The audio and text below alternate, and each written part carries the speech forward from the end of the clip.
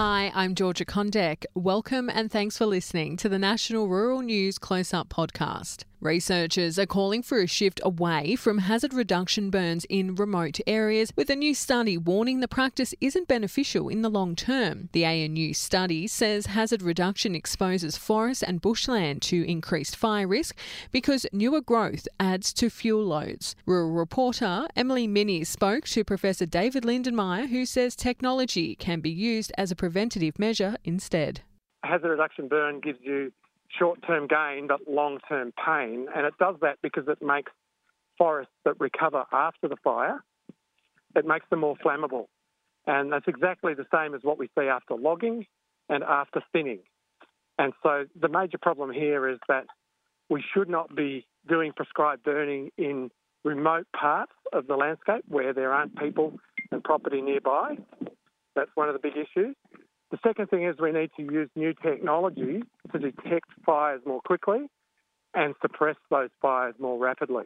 Yeah, just on that, there's been discussion of using things like artificial intelligence to detect and even predict where fires will spread. How can that be used as a way to sort of mitigate these risks? So we know, for example, where lightning strikes are most likely to occur. There are ways of using mathematical models to predict where we're more likely to get not only lightning strikes, but then ignitions from those lightning strikes.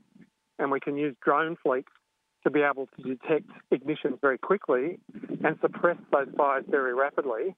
We get big fires because they start as small fires first, and the best way to extinguish fires is when they're very small.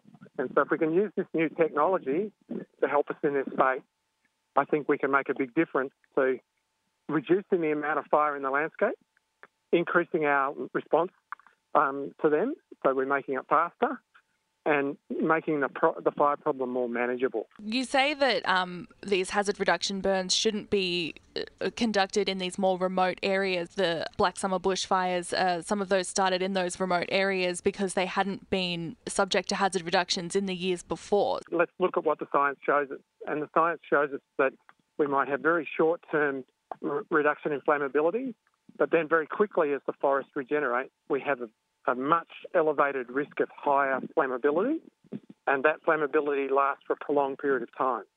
So actually making the forest more fire-prone, not less. So we're scoring own goals by burning parts of the landscape that we should rather try to make sure that they reach an older, less flammable stage. So the key issue here is, what are we trying to do? We're trying to protect people and property, and we should be focusing our hazard reduction burning in places where it matters to protect people's lives and to protect people's property.